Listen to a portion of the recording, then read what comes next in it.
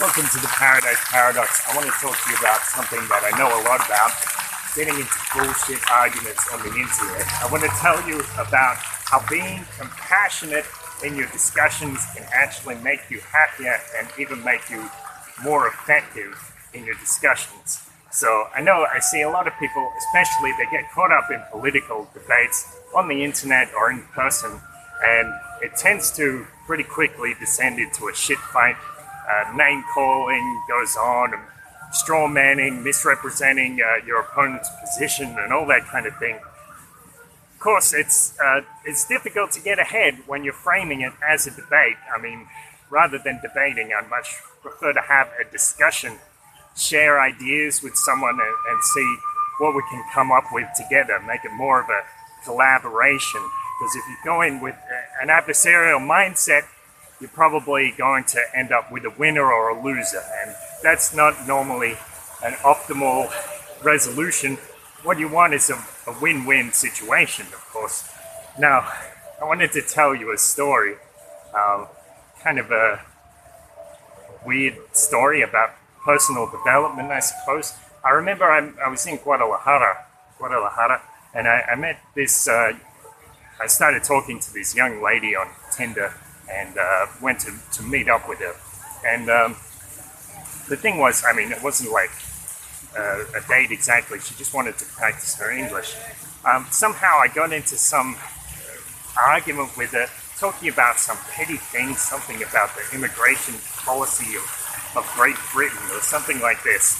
Something so ridiculous. You'd think a person, something so far removed from my life, you know, and talking about the immigration policy of a country that I've never even been to. You think surely a sane person wouldn't get involved to the extent, to the extent that they'd start getting emotional about it, or shouting at somebody, raising their voice in a public venue like a bar.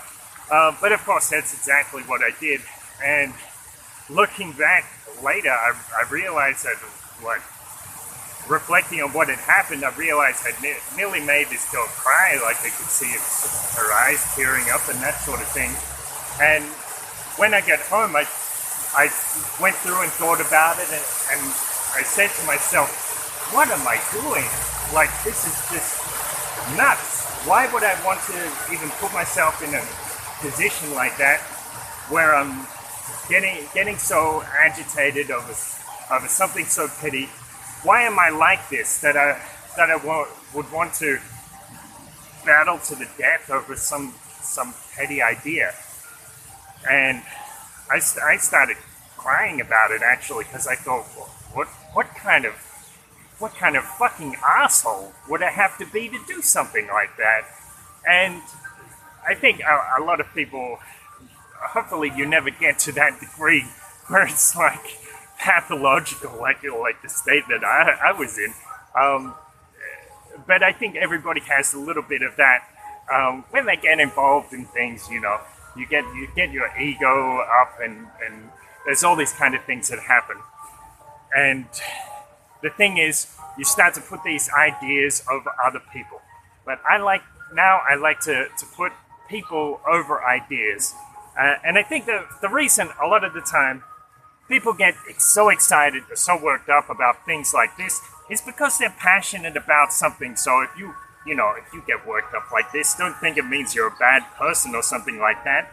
It's just that you are passionate about something. But the good news is you don't have to get your passion in the way of your compassion, or the passion of building a block to connection with humanity.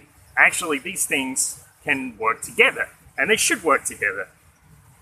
You know, you see a lot of things like this left versus right. You see this debate where, like, somebody on the left is talking to someone on the right, and they're saying, you don't care about poor people, and you're a social Darwinist. That's a term they like to use, and I've been called that. And then on the right, you have someone calling someone on the left saying, you're a cuck.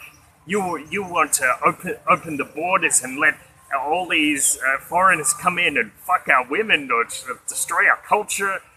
You're a latte sipping hipster from Northcote tapping out this response on your fucking typewriter. Get a life, you bleeding heart liberal, and all these kind of things.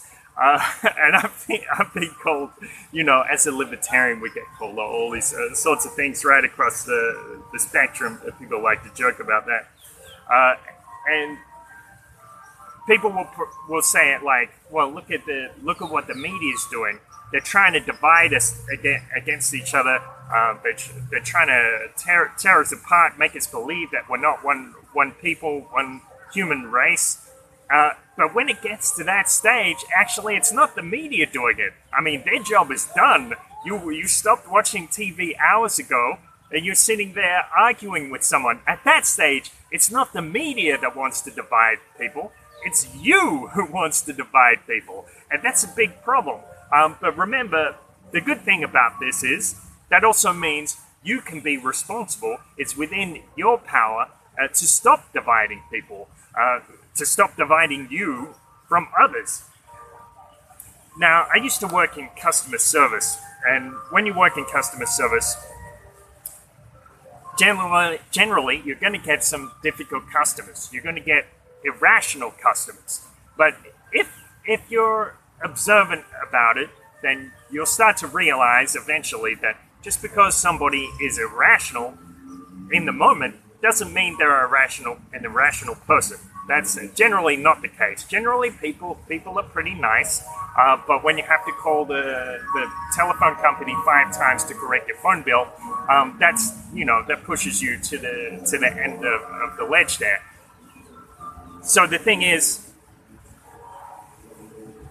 you can take responsibility for being rational. So we know that people are going to be irrational, but if you do not expect that and you do not prepare for that, actually it's you who are being irrational. Of course, you can't control the rationality of other people, but you can control your own rationality and your own actions. So that's what you should do.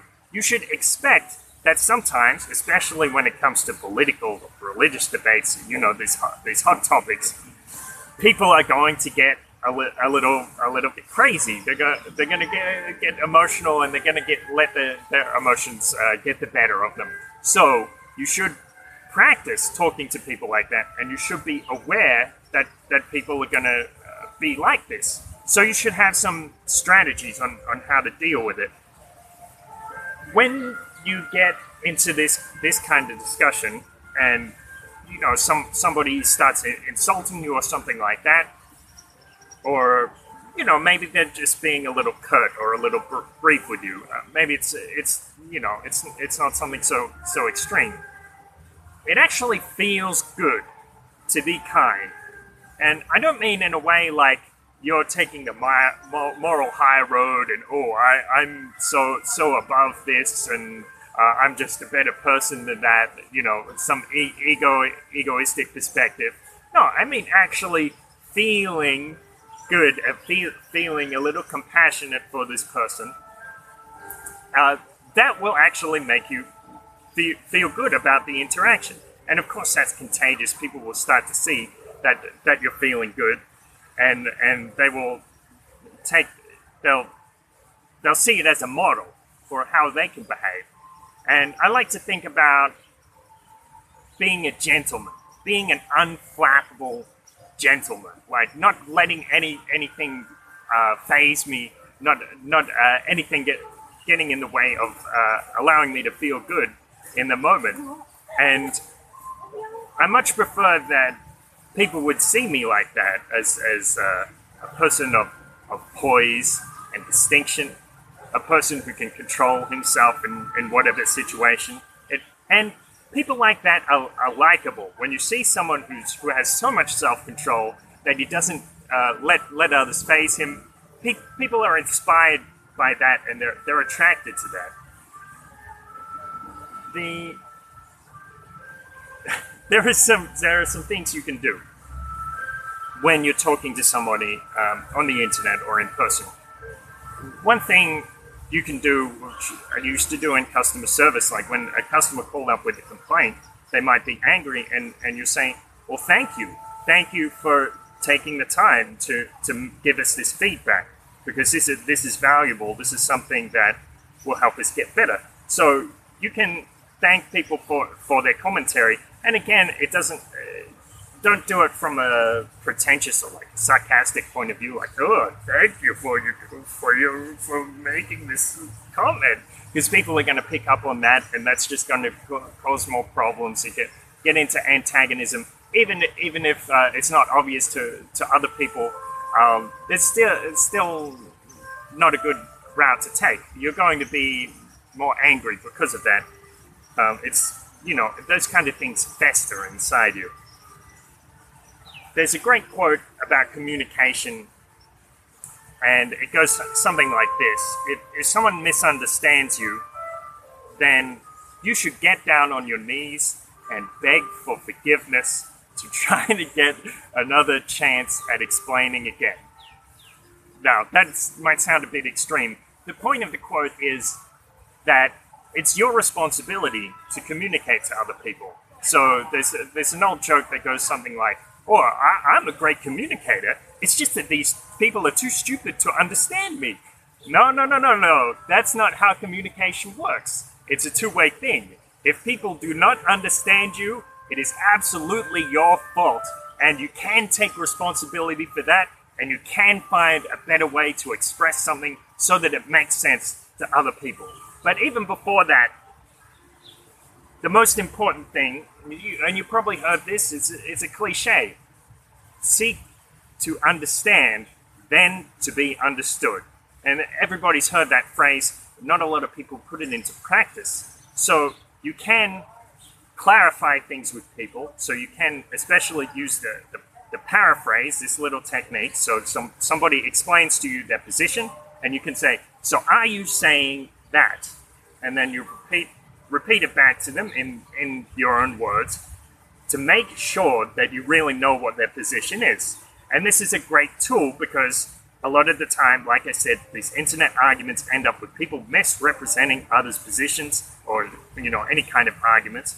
But in this case, you're seeking to find out what it is they're truly saying, and then you can address that. So you can begin this real communication, real human connection, and that is something wonderful. I assure you, it's much more fulfilling than getting angry at Facebook notifications that come in at 3 past midnight, getting you up in the middle of the night so you can respond to some dickhead from Tasmania. Not speaking bad about Tasmanians. Another thing. Oh yeah, make sure you use that Facebook option where it says turn off notifications about this post. It's important to pick your battles. You don't have to get into arguments or try to explain something if it's obvious to you that they don't want to understand it. Let it go, and you'll feel much happier. The world is your oyster. There are so many things to do, so many things to talk about. Even if you get into a political argument with your family, you can just talk about the weather. Fuck that shit. Don't worry too much if people agree with you or even if they understand you. Of course you should strive to be understood, but don't worry if people don't understand you. It doesn't really matter anyway. Another thing is you can apologize more than necessary. So a lot of people they'll start to call you names, or they'll say, "Oh, we're just sitting, making this response like a smug prick," and I'll look back at my response and I'll be like, "What the fuck? Like, how did he possibly interpret my response as smug?" I mean, I took every care to make it clear and respectful. Even in that case, fuck it. Why not? I'll still apologize because maybe, who knows whose fault it is anyway. I don't want to spend my life racking up points on a scoreboard. That's not the way to happiness. I assure you, you will be much happier if you just say, "Hey, I'm sorry," and that opens the path to further communication. Also, admitting you're wrong. Look for those opportunities. I know it's not easy. But when somebody makes a great point, if you have a chance to concede and say, you know what, you're right, I was mistaken. I don't know why I said that. You don't have to defend your stupid positions when you're wrong, and you will be more fulfilled because of that. What else is there? Oh yes. When you look at someone's position, maybe you don't like it. Maybe you find it disgusting. But can you at least find something interesting about it? Can you allow it to fascinate you? Because you're probably going to learn from something, even if you find it disagreeable. And like I said, assert your own humanity, affirm the humanity of others. So I remember that movie with Robin Williams about the doctor, Patch Adams, and he says if you treat a disease, you win or lose. If you treat a patient, you always win. Now, I'm not saying that people with strong political beliefs are sick, except for myself, but the point is you can affirm the humanity, get in contact with that humanity, and you can even do it when you're discussing politics or religion or some other bullshit people get agitated about, the fucking flat earth or whatever. People are more important than ideas. It's always been true, and it will always be true. Don't let your ideas get in the way of making a connection, making a friend. And the last thing is, when you do have an interaction with somebody, you can thank them at the end as well. Say, thank you, I'm glad we had a chance to have this civil, respectful discussion. That is valuable. That is amazing. Thank you so much for listening. I'm signing off here from some park here in Suphanburi in Thailand. Thanks so much for listening. Remember, like and subscribe. Go on Facebook, search for The Paradise Paradox. Go on YouTube, The Paradise Paradox. Press subscribe. And on your favorite podcasting app, Podcast Addict on Android is a good one. You can subscribe on iTunes, search for The Paradise Paradox, blah, blah, blah, blah, blah. Whatever, I'll stop talking. Thanks so much for listening.